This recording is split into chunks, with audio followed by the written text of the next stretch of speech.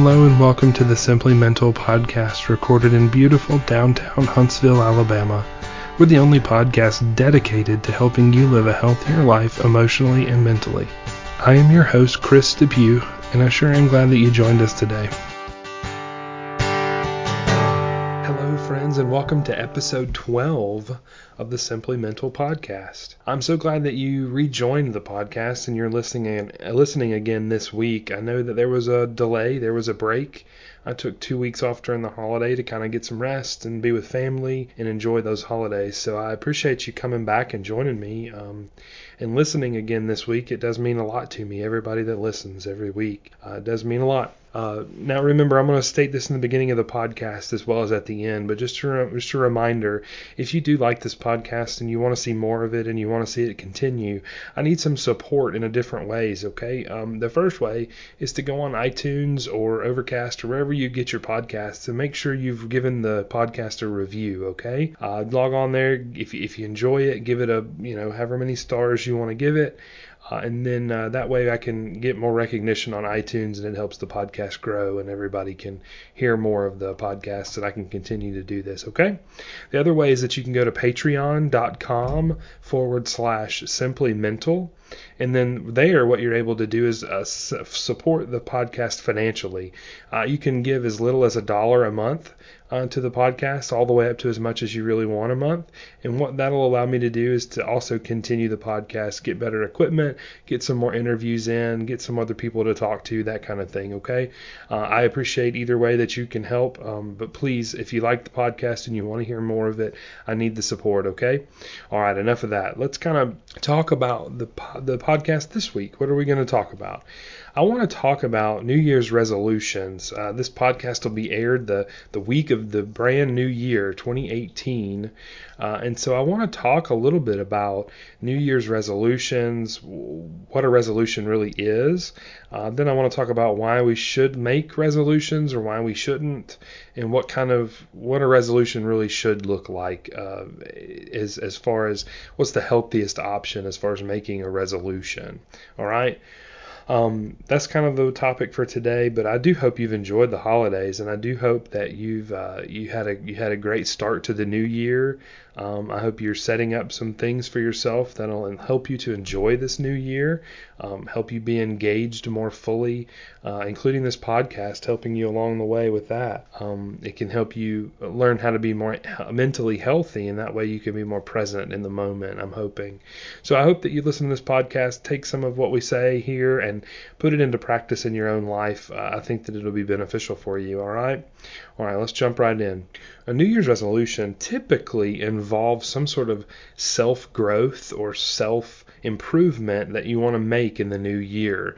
And a lot of people will do these, culturally, I guess it varies, but here in America, I know that people like to do these at the end of the year, and they say, for this next year, I'm going to do X, Y, Z. Resolutions are great. They're fine to do. A lot of people will say, don't make New Year's resolutions and because you can always break them. Well, I don't know if you're always going to break them or not. You won't know unless you set one, right? So I'm not going to say that. I will say that New Year's resolutions do seem to be temporary for some people. They just seem to be like a goal set in the middle of the ocean somewhere that might be very hard to obtain. And so I do want you to be very mindful of the goals or the resolutions or whatever language you want to use to talk about these goals that you set, these resolutions that you make. I want you to, whatever language you're using, I want you to remember that you have to be concrete with them. So it has to be a real, attainable goal. And it has to be something that you want and you think is going to be beneficial for your life. Yes, everybody wants to be healthier and more fit in the new year. That's great. But you need to be more realistic about your expectations. Can you lose 100 pounds in a month? That's just not possible, at least not in a healthy manner. So we have to set realistic goals, and also ones that are obtainable, ones that you can achieve. And what I mean by achievable is that you have to make sure that it's possible to do this goal within a year. I'll tell you some of the ones I've set for myself is that I want to read 100 books this year. At first, I was like, I don't think this is possible. Is this an obtainable goal? And the more I thought about it and the more I really looked into how much time that would really take me, I think that it is obtainable. And I did set that goal for myself to read 100 books this year. And so we'll see how that goes. I might not be able to keep it, but I did tell myself that, ask myself the questions. Is this a real goal? And yeah, it's pretty concrete. It has a number to it. And is it obtainable? Like, am I able to get there? And I decided yes, I could. So I set that for myself. There's some other ones that I'm going to do for myself that I'll keep off the air, but that one is one that I kind of made public already, and I think it's kind of fun to kind of follow along on some of these as we pick these journeys to go on together. All right. Now, since you've picked the language that you're using, resolution or goals, I want to talk a little bit about why there's a difference. I think that for most things that we want to do, I would say the top things people want to do is save money and they want to get healthier, eat better, right? Well, we need to be doing is we need to start saying, well, I don't want this to be a resolution really. And it could start there, but what the mindset that you need to get into is not resolution or a temporary thing. You really need to just change your whole attitude about the way that you're going to go about things. So for instance, I want to exercise more this next year and I want to lose and be fit. I want to get down to my ideal weight and I want to be fit and I want to get there within the year. Okay, great. Name the ideal weight. So make sure you've set the ideal weight so that it's a concrete thing. And then you also need to understand what that's going to take to get there. Now, why a resolution versus like a goal is a little different. As a resolution, again, some people think this is temporary. You're not just going to do this for a year. Like, this is going to be a new lifestyle. And so this is how I would rather you think about these goals that you set for yourself. You just have a new lifestyle. I am now a person who goes to the gym 4 days a week, 5 days a week, 7 days a week, whatever the case may be. You have to tell yourself, this is just who I am now. This is a lifestyle change. This isn't just a resolution. It's not something that I just want to do. This is who I am now. And when you kind of start that shifting in your mind of between this is a lifestyle versus this is just something I want to do, you'll start really buying into it more. If you can shift that language in your mind to more of a lifestyle type of language rather than just a goal that you want to set for the year.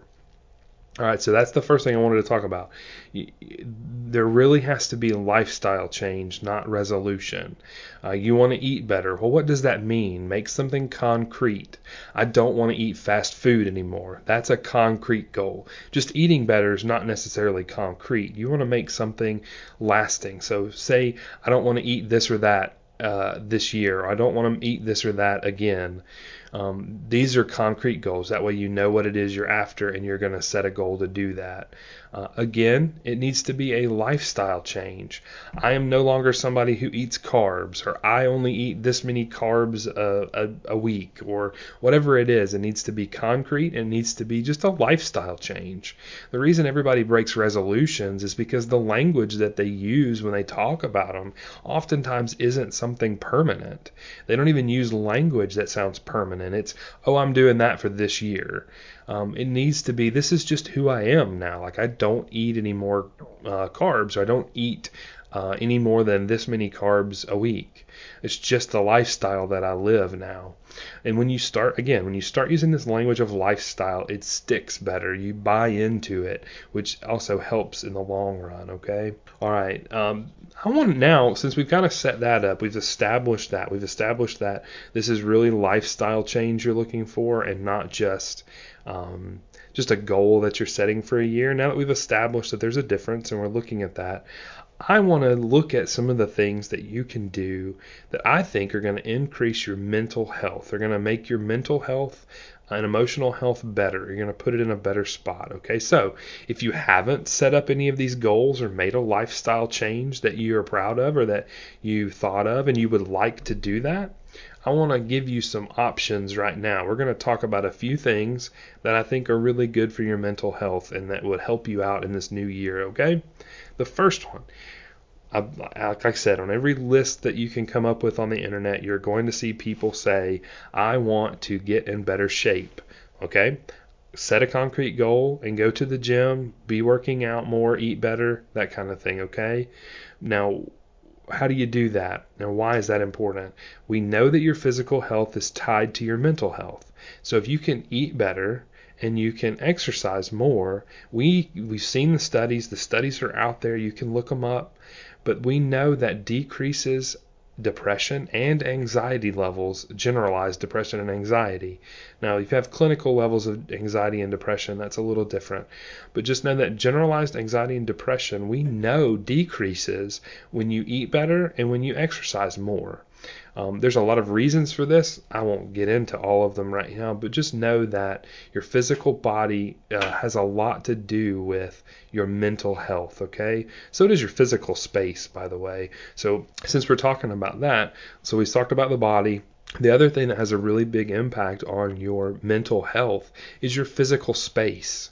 So one of the resolutions you could make is I want to get better organized. I want to organize this room. I want to do this to be more organized. Again, make it concrete. Find something that you can organize and make it obtainable.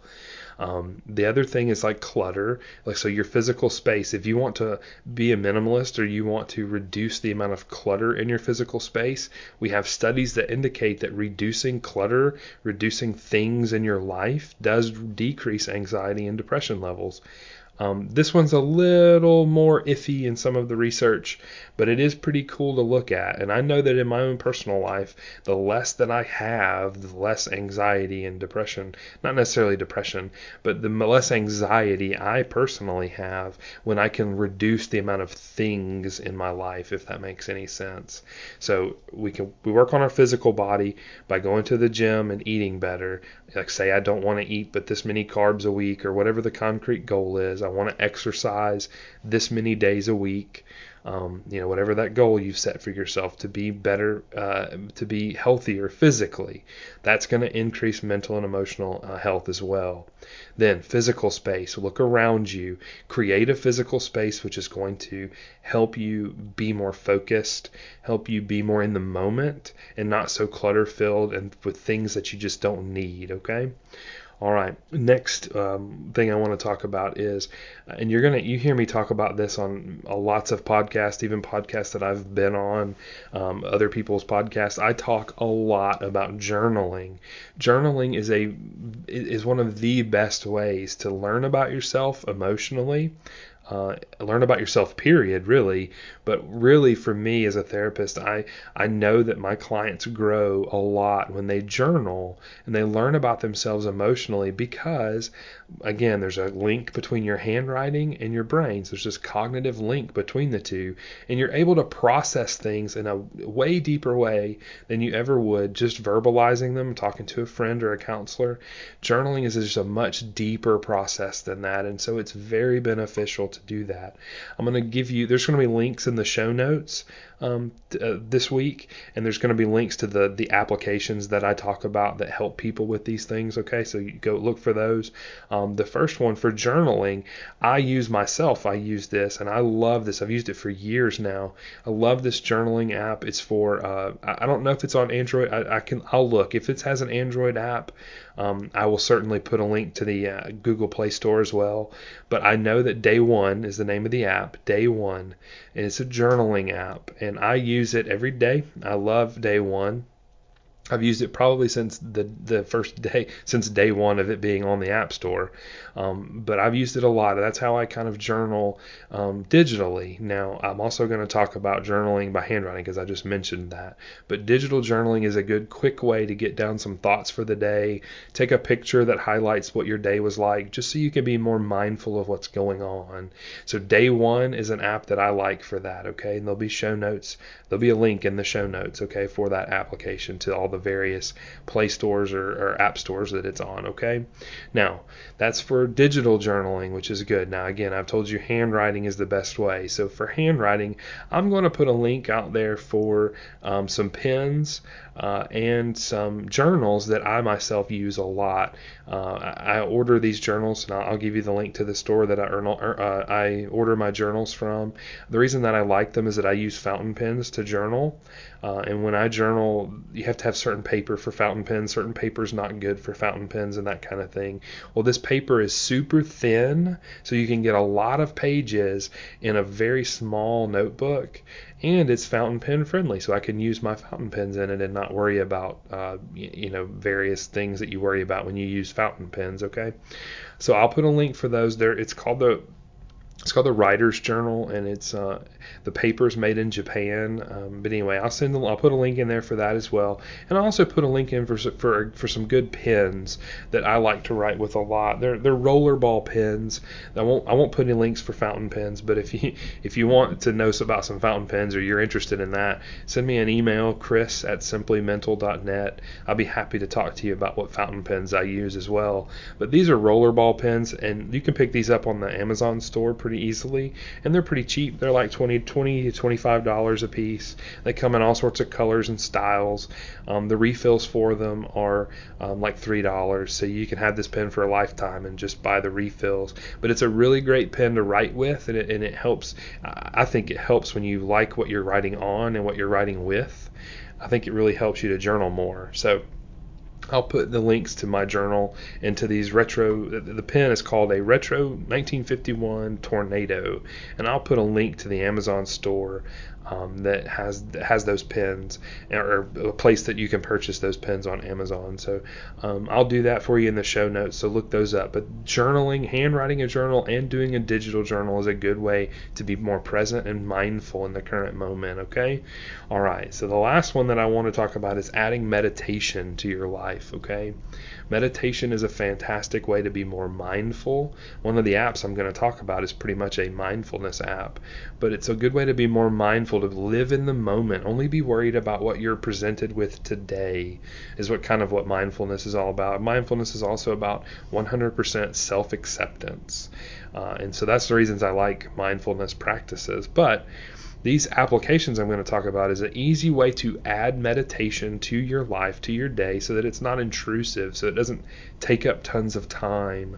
All right, and the first one is the Calm app. And again, I'll put links on the show notes to all of these applications. The Calm app, and if it has a Google Play equivalent, I will put it on there.